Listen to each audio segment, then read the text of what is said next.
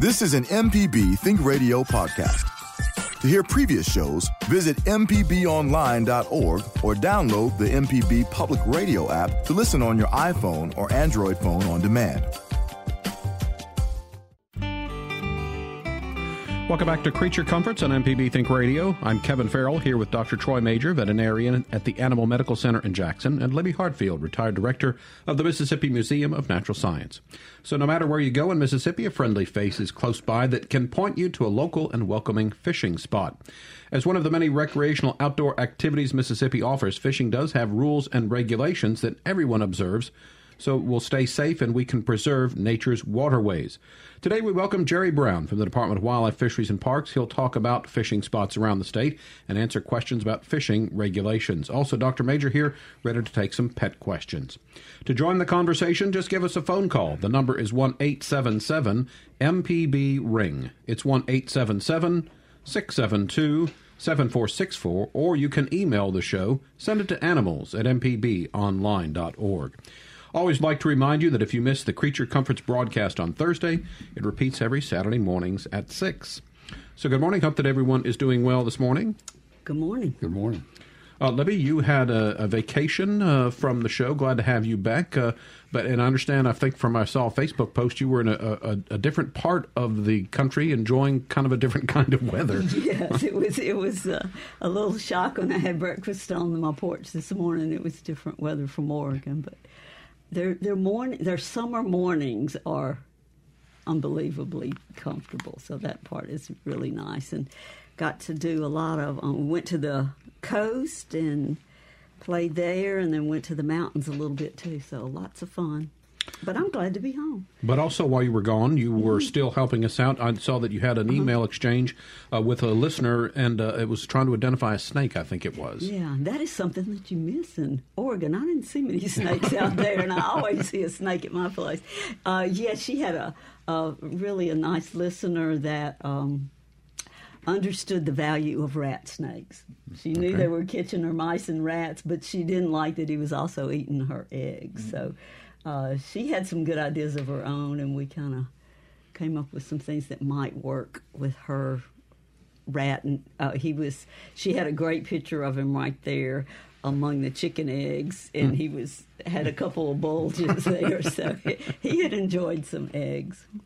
But that is a reminder. We can always try to help you identify things, or if you need assistance with creatures you see in your area. But it does always help that you send in a picture as well. I think most people these days have a phone that's able to take a picture. So if you can take a picture of whatever you're trying to identify or need help with, that certainly helps us help you. Do you have any events to share? I don't right now, other than that I know the dinosaurs are still going on at the museum. Oh, and I guess I will mention, though, tomorrow, July the 19th, is Fannie Cook's birthday. We've talked about her, and so we're having a birthday party at the Natural Science Museum at 10 o'clock, and then Kathy does her presentation at 11 there. So there's always something fun to do over there. All right, very good. Here is an email that says, I have a flat coat retriever. Never heard of that, but that's interesting. Around 10 years old. We cook ground beef or ground turkey and mix pinto beans with it. She gets an allergy shot every few months for itching skin. My wife says that if she, the dog, eats dog food, she has terrible gas. We originally started cooking because of itching, and it seems to get better at the time. Are we okay doing this, or should we be feeding dog food? It would be much easier than cooking, and they say they appreciate the show. Well, I have a lot of people, clients that cook for their dogs, especially. Very few people can cook for the cat. Cats are strange creatures anyway, so I say that tongue-in-cheek because some cats will eat anything. Others, you can try everything. I've had people who say they have like 10 different kinds of foods, and the cat will not eat any of them. Anyway, as far as what they're doing, I would say supplement with a good vitamin. There's no reason if a dog is doing well on this diet that should be okay. But it's hard to have a completely balanced diet with just the meat and beans, but if you figure it out, it's not a bad combination for us. I think I remember last week on our All Pet show that we had a guy who called in and said he started cooking for his dog, and then when he tried to switch back to dog food, the dog had gotten spoiled and wouldn't eat the dog food. Are dogs maybe more likely than cats to eventually, if you keep putting out the dog food, say, hey, you win, I'm going to eat this dog food? Generally, they will. When they get hungry enough, they will, and you don't want to starve them. But it sounds like this dog pretty well was in control of what he was doing. But, yes, they will eventually eat their dog food. Or maybe to start to transition. Right. I would try to mix it together when you transition out rather than just cold turkey, because a lot of times they'll say, hey, I'm on strike. I want the good stuff. So I would say that mixing it would be a great idea. I've heard that, too, if you switch litter on your cat, that as opposed to just all of a sudden pouring in a new thing, but to eventually do the same thing where you gradually switch from one to the other so they don't think it's too much of a hassle there. All right, we have an early phone call on the line, so we're going to say good morning to Gary, who has called in from Holly Springs. Gary, you're on the air with us. Go ahead. Good morning there. I've got a couple of questions. First off, what's the record brim in Mississippi, and at what age do you no longer need a fishing license? Oh, the record, I know the record red ear, which was caught at Tippecanoe Lake up near Ripley, was 3.33 pounds. I will have to look up the record for the bluegill. Okay. But I know the red ear pretty good because it's one of our state fishing lakes, so we're kind of proud of having that record. And the age that you no longer need a license is age 65. Okay, well, I'm good on that then since May. So, yeah, congratulations. I live at Lake Center, if you know where that's at. I have caught a 2.5-pound red ear out of there, so we've got some big ones in that lake. Yeah, they get big and a lot of fun to catch. And there's a lot of beneficial snakes. I've got a black speckled king snake been living in my yard for 10 years. He's about 6 foot now. No, he's about 8 foot now. He's big. Wow. That's a big one. Well, I appreciate you taking care of him. Oh, I do. I catch him when I see him and play with him a little bit and turn him loose under my shed. So. That's where he stays. So. Thanks, Gary. All right, Gary, thanks for your call. Good to hear from you.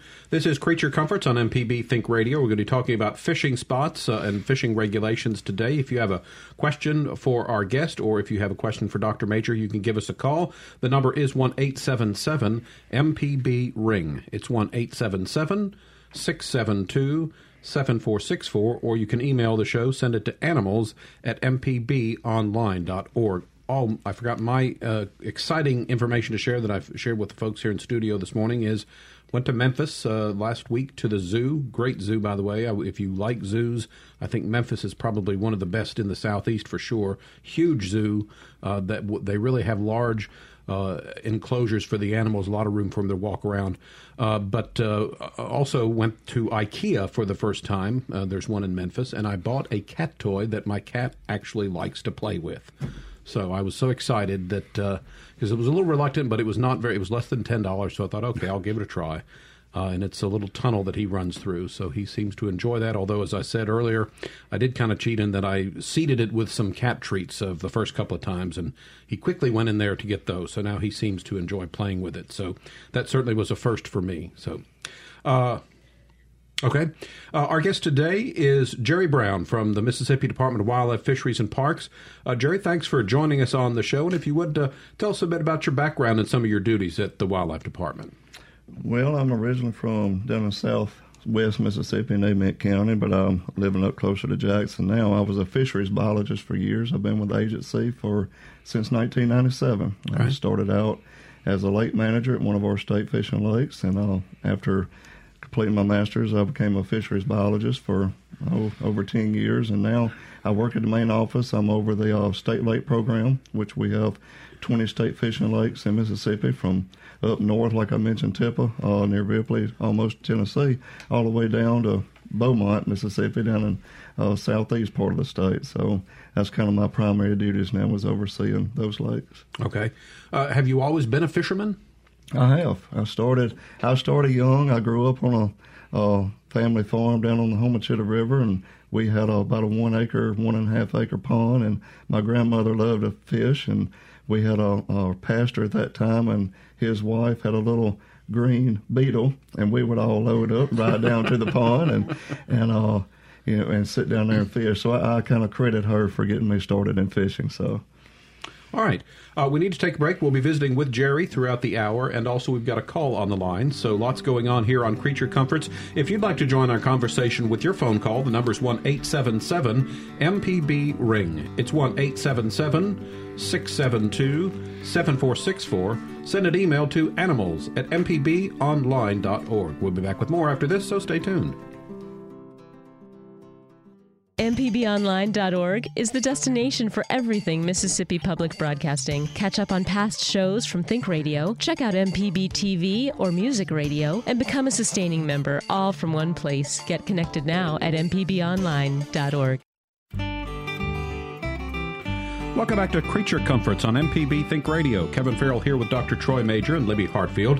And today we're talking fishing around the state with Jerry Brown from the Mississippi Department of Wildlife, Fisheries, and Parks. If you want to join the conversation with a question or a comment, call us at 1-877-MPB-RING. It's 1-877-672-7464, or you can email the show. Send it to animals@mpbonline.org. Let's go to the phone lines again, and Shirley has joined us from Starkville. Good morning, Shirley. You're on the air with us. Good morning. Thank you for your show. Sure. I called... I guess it was near the end of last month, about a bird's nest that was in a tabletop fountain on my patio. And the little bird was obviously hungry, and so I fed him, and I was concerned that I had intervened, in his life, and that his mother or father wouldn't come back. Well, the mama or daddy bird came back and fed him. And so he has now flown away, and I felt very good about that. I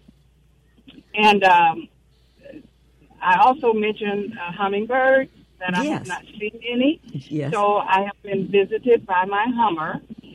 Oh, great. Shirley. So I am a happy camper right now. And I'm just so glad that I'm not living next door to that your caller who has the 8-foot-long snake. Because I love wildlife, but I'm definitely afraid of snakes.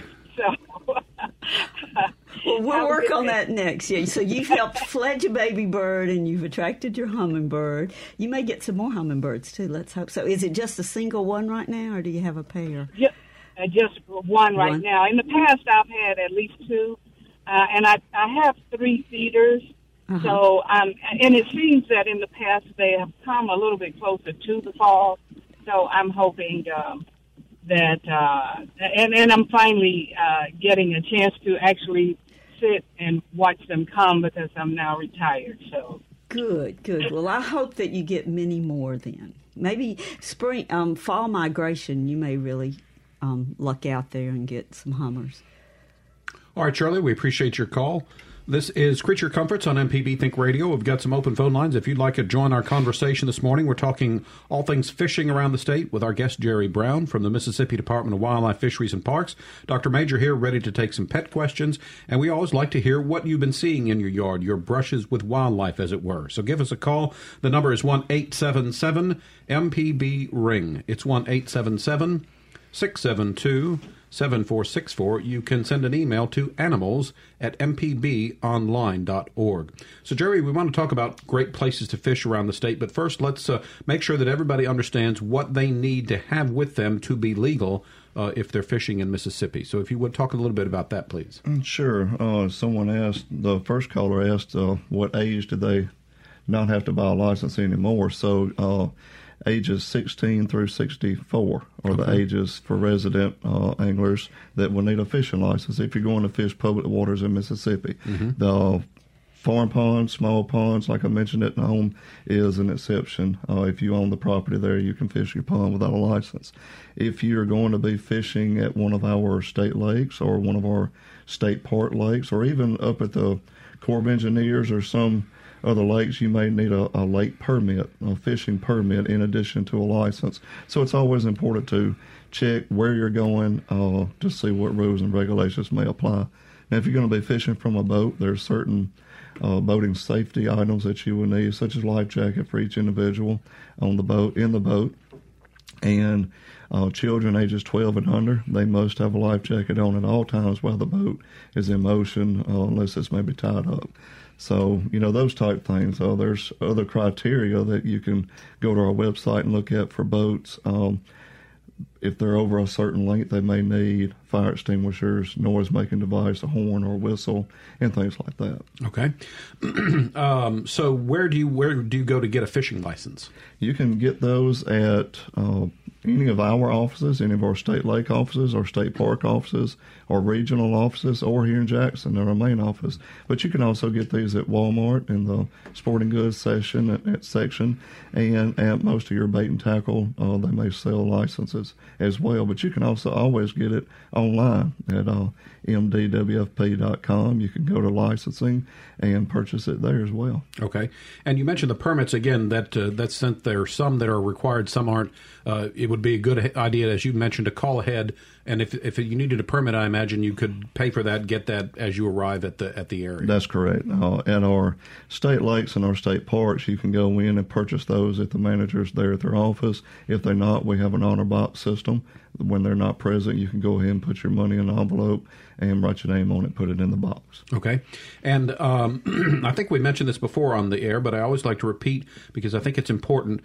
The money from fishing and hunting licenses goes back in to help preserve Mississippi's natural resources, I believe. Tell us about that. That's correct. Yes, so our agency is primarily funded on the sale of hunting and fishing licenses. So we certainly count on those dollars to help us manage the state's wildlife and fisheries resources.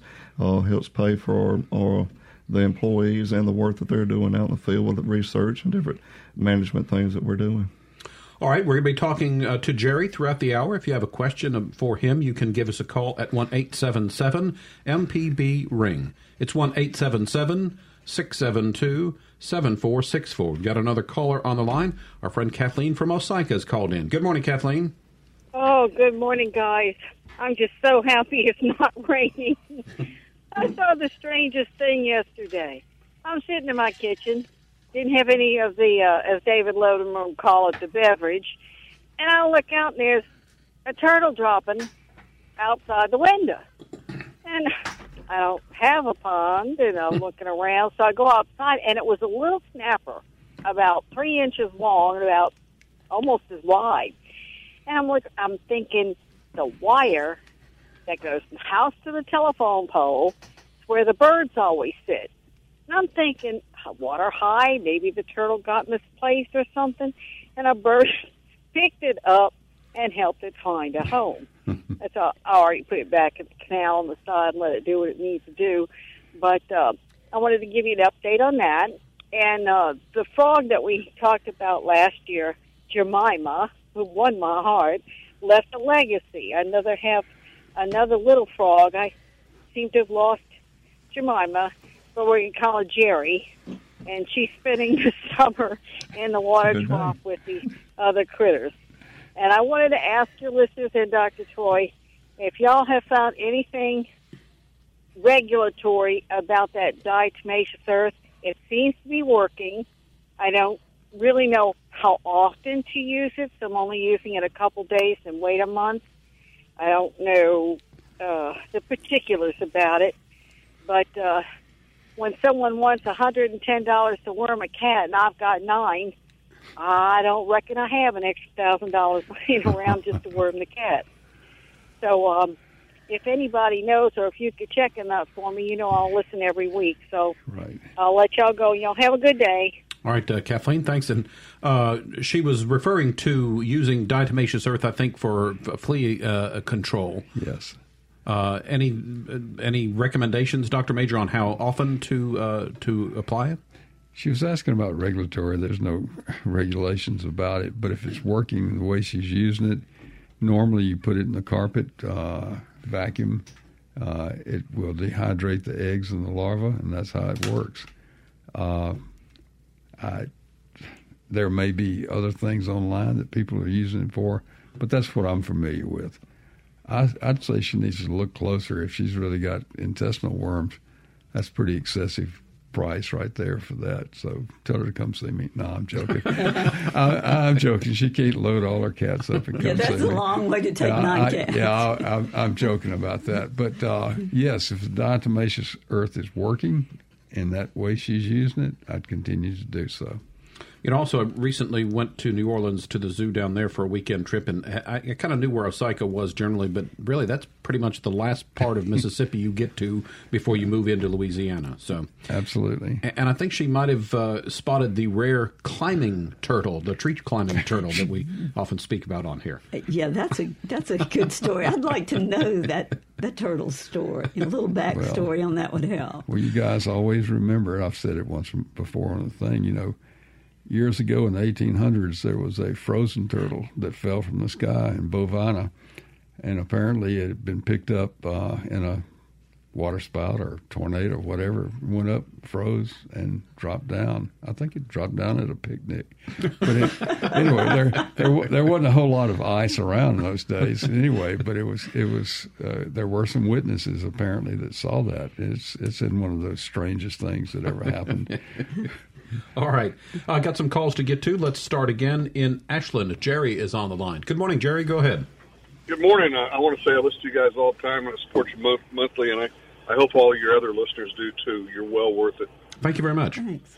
I'm a disabled vet, and I'm a transplant from Louisiana. And in Louisiana, if you're 50% or more disabled, the Fish and Game people will provide that disabled veteran a hunting and fishing license. Does Mississippi have a similar program? We offer if you're 100% disabled, you do not have to buy a fishing license. So you would need the letter from the Social Security office. I believe TPQY, I believe is the name, is what it's called. But that is for people that are 100% disabled. And if you have questions about the military, I'm not sure, but you can call our office in Jackson and ask to speak with our licensing department. That number is 601-432-2400, and they can answer that question for you. Well, that's kind of a shame. I'll set the bar pretty high for a vet. You know, I'm not quite 100%, but anyway, thank you for your answer. All right, yes, Jerry, sir. Thanks for the call. Let's move on. We've got next Bill calling in from Macomb. Good morning, Bill. You're on the air with us. Yes, sir. I have a 10-pound Chapoo, and I was wondering how frequently you could bathe him without hurting his skin or anything. That's good. What's the hair look like on this dog? I mean, you said it's a Chapoo? Yeah, he's white with apricot ears. Right. How long is the hair? Right now, it's like about maybe 2-3 inches. Okay. Keep him cut once a month. Right. I would go along with that, but I would, in general practice, unless there's something wrong with his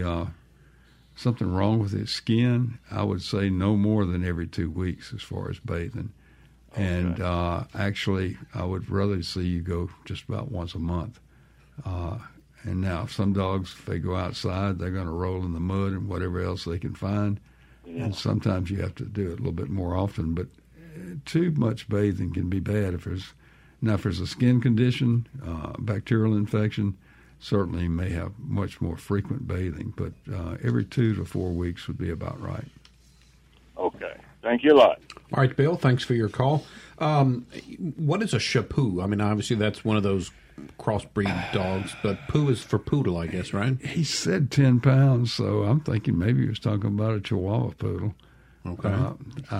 Chapoodle. Chapoodle. Okay. At first, I was thinking about a shepherd poodle, and then but then I realized he had said 10 pounds. So, it seems to me that a lot of these exotic things, there are always poodles involved. Is that true, or am I just thinking crazy? A lot of it has to do with the fact that people don't like to have dogs that shed, and poodle is one of those that does not. And most of the mix Labradoodle or whatever, which are very popular right now, most of those don't shed at the same time. You have to have them sheared or trimmed fairly regularly because the hair can get quite long and can mat up. And then there's the snickerdoodle. No, wait, that's a cookie. I'm sorry. Okay. Let's go ahead and take another break. When we get back, we're kind of through talking about regulations. So we'll talk to Jerry about the types of fish that you can catch here in Mississippi and some of the best spots to fish in. If you'd like to join our conversation with your phone call, the number is 1-877-MPB-RING. It's 1-877-672-7464. You can also email the show. Send it to animals@mpbonline.org. You're listening to Creature Comforts on MPB Think Radio. Stay tuned. We'll be back with more after this. Have you been in this situation? You're listening to a great story on Think Radio in your vehicle, but now it's time to go inside. You want to keep listening, but you're ready to move on. What can you do? Pull up the MPB Public Media app on your phone while you're in the car. You can continue listening to that great MPB local show and not miss a moment. Search for the MPB Public Media app in your app store.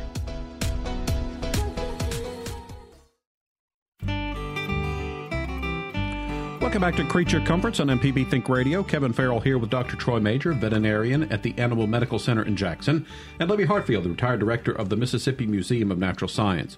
We're visiting today with State Lake Coordinator Jerry Brown from the Mississippi Department of Wildlife, Fisheries, and Parks. If you'd like to join our conversation, you can give us a phone call. The number is 1-877-MPB-RING. It's 1-877-672-7464, or send an email to animals@mpbonline.org. Jerry's helping us learn more about the types of fish that you can catch in Mississippi, and we're also going to talk about some of the best spots to go fishing in the state. So, Jerry, what are some of the game fish that are popular and are caught a lot here in Mississippi? Bass, crappie, all types of brim. There's a lot of different species of each of those groups that are probably the three most popular types of game fish. Of course, bass, you've got largemouth bass, almost statewide in waters. We have spotted bass. We have smallmouth bass up in the northeast part of the state, like Pickwick, and so those are very popular. And crappie, you got white crappie and black crappie, and we even have a magnolia crappie now. So, but those are in most of the waters, very popular with anglers, and of course brim fishing. You got bluegill, like we mentioned. I did look that up, Libby, on the website, good. and that record bluegill is 3.45 pounds that was set in 1995. So, if that listener's still listening, that's what the bluegill record is. So he needs to grow his a little bit bigger. Yeah. Yeah. So, what do you think the challenge of fishing is? I mean, are these difficult to reel in once you catch one, or I mean, is that part of the excitement of game fishing? Well, it depends on how big the fish is, how hard it is to reel in. If you fish in, say, creeks and streams or some lakes that's got a lot of structure, they may get wrapped around a limb or around a stump. And I remember years ago I was watching a Bill Dance show where he had caught a bass, but he couldn't get it out of the timber, and he says, just give it some slack. He'll swim out. So I've tried to remember that, but I get too excited when I'm pulling it in. And as part of your job with the State Lakes Coordinator, do you monitor the fish populations, and do you do anything to make sure that most of our lakes are well stocked with these fish that people like to fish for? Not really in my position any longer, but as a biologist I did, and that's what our fisheries biologists do. We have fisheries biologists all over the state that's routinely sample these lakes. They may conduct what we call electrofishing or electric cricket. Go out. That's primarily the way we sample fish, usually in the fall. We also do what's called creel surveys, where we're actually interviewing and talking to the anglers that are fishing to find out what are they fishing for and how long have they been fishing and what did they catch. And we also, if they kept any fish, we'll get sizes of that, and that helps our biologists make management decisions on going forward and whatever their goals are for the lake. So when it comes to best fishing spots, does it depend partially on what you're wanting to catch? It does. It definitely does. There are lakes and streams that are known for, say, big bass or big catfish. If you're, Ross Barnett Reservoir is a great place to go catch large flatheads, catfish. There's in the state lake system, we've got several that stand out for big bass, what we call trophy bass, those over, say, 8 pounds, big brim or even crappie. So it's kind of what you want to fish for, what you're targeting, if it's numbers or size, and we try to have something for everybody. We're visiting today with Jerry Brown from the Mississippi Department of Wildlife, Fisheries, and Parks. He's our guest today, and we're talking about where to go fishing and things that you might catch when you fish here in Mississippi. Got some open phone lines if you have a question for Jerry, or if you would like to ask Dr. Major a pet question, you can give us a call. The phone number is 1-877-MPB-RING. It's 1-877-672-7464. You can email the show, send it to animals@mpbonline.org. So obviously, Jerry, when you go fishing, you need some equipment, and I thought we could talk maybe about 3 different kinds of things. First of all, if you have a youngster that you want to kind of get involved and interested in fishing, what would you think would be the best kind of maybe starter pole or equipment to get a child as they get into fishing? Well, depending on age, if it's a young child, I think most of us started with a cane pole. Mm-hmm. You can't go wrong with that. But, they make so many small rod and reels now. You got pink ones for girls and blue ones for boys, just Spider-Man to Barbie. So you can pick some of those. But like I said, a cane pole, if you get some crickets or some worms and put them on some brim, their attention span is going to be small, like low, so you want to put them in a good spot, and typically you can catch brim, and a lot of times size of the fish really doesn't matter to a kid. So if you have a pond, if you don't, most of our state parks and state lakes have ample bank access and fishing piers that you can take kids fishing. We also have youth fishing rodeos that parents can take their kids to the place where we've got catfish stocked, and you can't guarantee that they're going to bite, but we've increased the chances as best we can. So these are family-friendly events that we have for our kids. Also, I think it might help teach children the idea of patience, so that sometimes you don't get what you want right away. You got to wait for it. Yeah, and I think it's a tremendous help with kids to go ahead and clean those fish and let them eat them. Mm-hmm. That you make that connection of where your food comes from. All right, what about maybe if it's an adult, someone like me who has not been fishing a lot and I might be interested in fishing? Again, what kind of starter equipment would be best for the novice fisherman? Well, there's, depending on what you're fishing for, if you're going to go fishing for, say, crappie, there are numerous types of jig poles, and they're very simple to fish with. Rod and reels, if you're a bass fisherman, they can start out like a Zebco 33, which is a very easy push the button and throw, up to some of your bait casters, which may be a little more difficult to start out with because you got to learn how to control your line speed so you don't what we call bird nest or backlash, things like that. Of course, you got fly fishing, and there's all different types of equipment that you can use depending on what you would like to do. But all right, and then finally, if someone is an experienced fisherman, maybe could you give a piece of equipment, an upgrade that might make their fishing experience better? Well, we all like to upgrade. My wife picks on me a lot about that because every time I walk in Bass Pro, I want to upgrade, and I try to convince her that you cannot have too much tackle. But yeah, we try to keep our reels and everything. It's a good idea maybe once a year to. During the wintertime when people aren't fishing a lot, take them out, take the old line off, put new line on, take that opportunity to clean them. You can wash them right there in the sink, and there's plenty of information online on how to clean a reel. You can oil it and grease it and have it ready. That way when you go fishing, you're ready at that time. All right, and I think you mentioned earlier 20 state fishing lakes in Mississippi? That's correct. If you would, give us the names of some of maybe, different parts of the state, kind of give us an overview of the fishing lakes. Sure. Up in the north part of the state, we've got Tippah County Lake and Lake Lamar Bruce, which is in Saltillo, just north of Tupelo. We got Elvis Presley Lake in Tupelo, and south of there we have Lake Monroe. Now, Lake Monroe and Lake Lamar Bruce were renovated in recent years, which means we drained the lake, did some work, filled it, and restocked it. And that's always a time that when we reopen a lake or one that's is recently stocked. It's kind of exciting because the fish are growing, they're getting big, they seem to bite more, and they get a lot of attention. And that's usually where we see some of our largest fish caught as well. So in central Mississippi, popular lakes are Calling Panther Lake down at Crystal Springs, Neshoba County Lake, Kemper County Lake over in the east part of the state, Simpson County Lake, which is right along Highway 49. Mm-hmm. All of these are popular. Then in South Mississippi, Lake Bill Waller and Lake Columbia, which is in Marion County.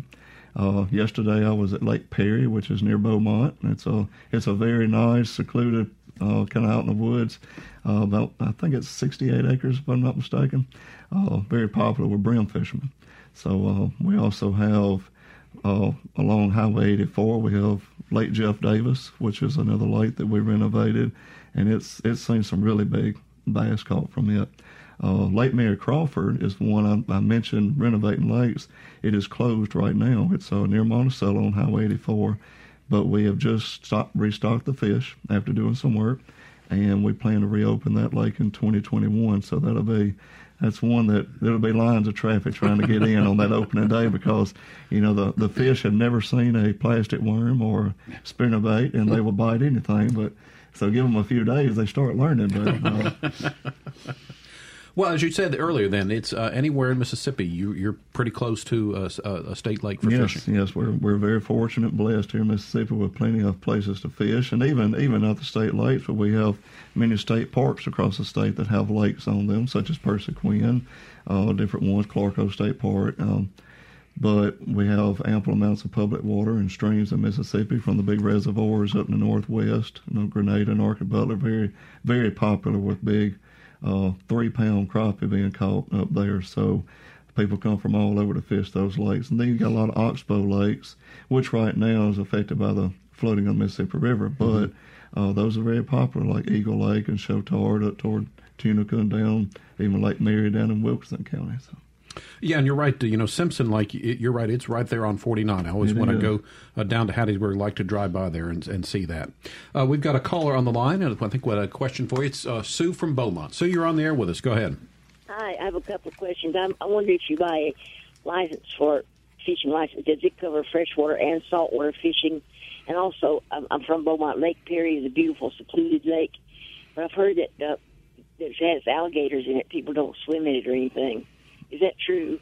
Okay. What was the first question? Does the fishing license cover freshwater and saltwater fishing? No, ma'am. There are two separate licenses: a freshwater fishing license, and if you're going to be fishing saltwater, you would need a saltwater license. Fishing above I-10, you need a freshwater. If you're fishing below Highway 90, you need a saltwater. And either one will work in between.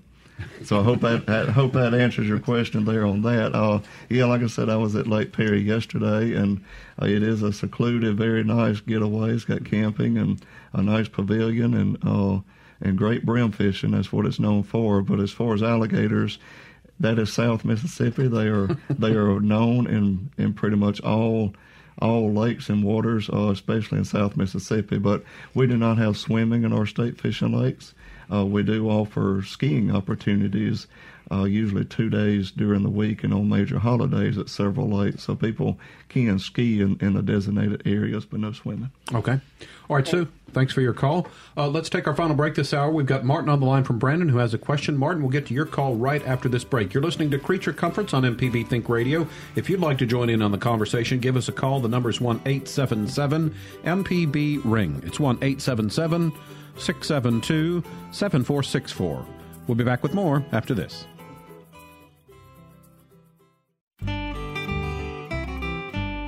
Welcome back to Creature Comforts on MPB Think Radio. Kevin Farrell here with Dr. Troy Major and Libby Hartfield. We're visiting today with Jerry Brown from the Mississippi Department of Wildlife, Fisheries, and Parks. He's the state lake coordinator, so we've been talking about fishing opportunities in Mississippi's state lakes. Still a little bit of time to work in a phone call if you'd like to join the conversation. The number is 1-877-MPB-RING. It's 1-877-672-7464. Back to the phone lines we go. As promised, we'll go to Martin in Brandon. Martin, thanks for holding on. You're up next, so go ahead. Yes, thank you. I enjoy your program very much. I wanted to know about eating the fish out of the Ross Barnett Reservoir in the Pearl River. Whether it's safe to eat the fish? Yes, sir. Okay, I have not heard any thing on Ross Barnett Reservoir, but that would be the Mississippi Department of Environmental Quality would be where to go to get that answer. They're the ones that usually put up the warnings that you may see on the Pearl River or even down on the coast when it pertains to any environmental concerns or safety hazards with the water. All right, Martin. Thank you very much. All right. Environmental quality. Yep. Yeah. Thanks for calling in. We've got another call, and it is David in Byram. Good morning, David. What do you have for us? Good morning. I got an almanac, and according to this, IGFA all tackle world records up to 1997. White crappie, 5 pounds, 3 ounces, called at Enid Dam, Mississippi, July 31st, 1957, by Fred L. Wright. Okay. I'm looking at... The bluegills, 4 pounds, 12 ounces, Katona Lake, Alabama, April 9th, 1950, by T.S. Hudson. I just thought I'd throw that in. Okay, so what did you say with the bluegill? That's 4 point... Okay, now is this world records or state of Mississippi records? Okay, yeah, well, the records that I was giving earlier, these are the ones that are Mississippi records, which are posted on our website. That white crappie, that is Enid Dam. Yeah, we have the world record on that one. We're proud of that one. That's been for a long time. It has. Yeah. All right, David, thanks for calling in. I guess that's part of it. If you catch something like that, you're certainly proud. And I say something to be to certainly note out that we've got some world records there as well. We talked about equipment. Jerry, what about bait? Well, again, what you're going after, what type of fish, whether it's catfish, brim, or bass, the type of lures, whether you want to use live bait or artificial. So again, you go back to kids. You can't beat crickets and worms to take kids. So brim and catfish usually like those. People that are bass fishing this time of year, the bass are in a summer pattern, which means they kind of like us. The water's getting hot, so they look for a cool place to go, and they usually go deep. So they'll go to the hang-on ledges and creek channels as deep as they can go, and stay in cool water, especially during the heat of the day. You can fish early in the morning or really late in the evening. They tend to feed more and may move up to shallower water. Brim fishing, you can find when they're bedding. You always want to find like some gravel areas where the bluegill are bedding at. They spawn several times a year, and they can be a lot of fun, especially with kids or adults to catch good numbers. Catfish, most anything will catch a catfish if it smells. So I've seen hot dogs. You can get regular what they call stink bait. You can use cut bait. Worms is very popular with catfish. So I guess different things would attract different fish, but maybe color, scent, movement are all involved in bait that you use? That's correct. Some fish like catfish, scent means a lot. And bass, it may be more reaction, opportunistic feed. If something goes by and they think looks like food, they're gonna eat it. Crappie are often use minnows or small shiners when they're fishing, or jigs, which kind of imitate some small fish or creature in the water. Okay, got another caller on the line. Barry's called in today. Barry, you're on the air with us. Go ahead. Yes, I heard your guest mention the lower part of Mississippi. Alligators. My wife and I were going along the trace, and we could see the Ross Barnett Reservoir, and I noticed some people swimming. I think we thought we saw an alligator. Are there alligators in the Ross Barnett Reservoir? And there's quite a few alligators in Ross Barnett Reservoir. Yes, sir. Well, we saw some people swimming, and then I told my wife, I said, I wonder if they would be swimming if they knew what we know, and they weren't that far from them. And I guess the other question is, what happens when you're fishing if you hook a gator? Well, except run. I mean, what do you do? Do you?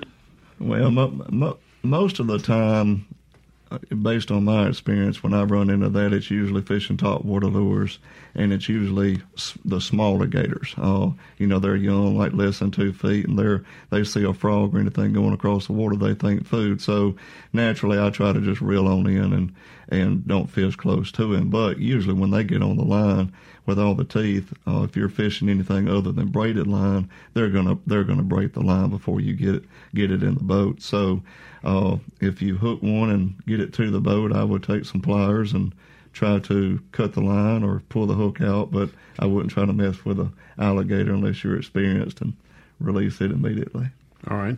Barry, thanks for the call, and I hope for those people were swimming in the opposite direction of where the gator was. So, Jerry, can you fish at night? You can. Fishing at night is very popular right now. A good way to beat the heat. Catfish is really popular at nighttime. We see.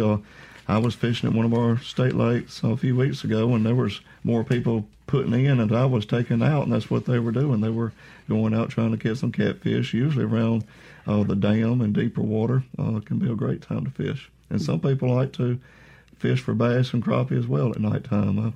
They use for bass usually a dark colored lures, something that'll show up good for the fish. And crappie, I've seen them hang lights. I've heard people talk about hanging lights from tree limbs or under bridges, and it kind of attracts the bait fish, and if crappie follow them and they catch them. Just take your bug spray. Yeah, and you probably need to check and be sure about that. There's certain lighting you're supposed to have if you're running your boat at night. That's right. And be sure and have your life jackets. That's correct. Flotation. That's correct. There's 2 lights, main lights on the boat. The front one is a green and a red light on the front, and then there is an all-around white light on the back of the boat that you should use. All right, let's see if we can work one final call in. Stanley is on the line. Good morning, Stanley. Go ahead. Hi, I was calling from Octaville County. Just wanted to get your opinion on what's going on with the Octaville County Lake, and will they ever finish it, and will it ever be a productive lake again? I do not have that information.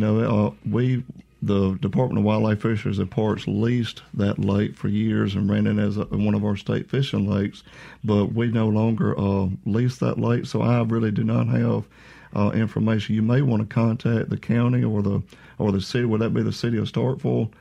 And try to get an update on that fishery on that lake. All right, thanks for the call. Jerry, got about a minute left. I understand that the season has just closed, but tell us about hand-grabbing catfish. Hand grabbing, well, it's an adrenaline rush is what I would refer to it. Yeah, we have a season for that. It's May the 1st through July 15th each year annually, and you can catch what's popular is blue catfish and flathead catfish, but you'll also catch some channel catfish or different things. But this kind of coincides with the spawning season for catfish when they're moving, looking for spawn. They're cavity spawners. Mm-hmm. So they're looking to go inside something like a hole in a stream bank within a hollow log or root. And it's also popular at many reservoirs. Ross Barnett is one where people make their own containers basically out of wood, and it's just a box. And it's got one open end, and the fish go in and nest there. So you'll see the caller mentioned swimmers. During that time frame, you'll see people just waiting around at Ross Barnett, like groups of 3 or 4 people just waiting. What are they doing? Well, they're looking for their boxes or something to reach in and grab the fish. Usually it's the male protecting the eggs there. All right. That's going to wrap us up for today. Creature Comforts is a production of Mississippi Public Broadcasting Think Radio. Today's show was produced by Java Chapman, and our call screener this morning was Michelle McAdoo. So for Libby Hartfield, Dr. Troy Major, and our guest Jerry Brown, I'm Kevin Farrell. Stay tuned. Up next, it's AutoCorrect with the lady auto mechanic Allison Walker. We'll be back next Thursday at 9 for another Creature Comforts. It's heard only on MPB Think Radio.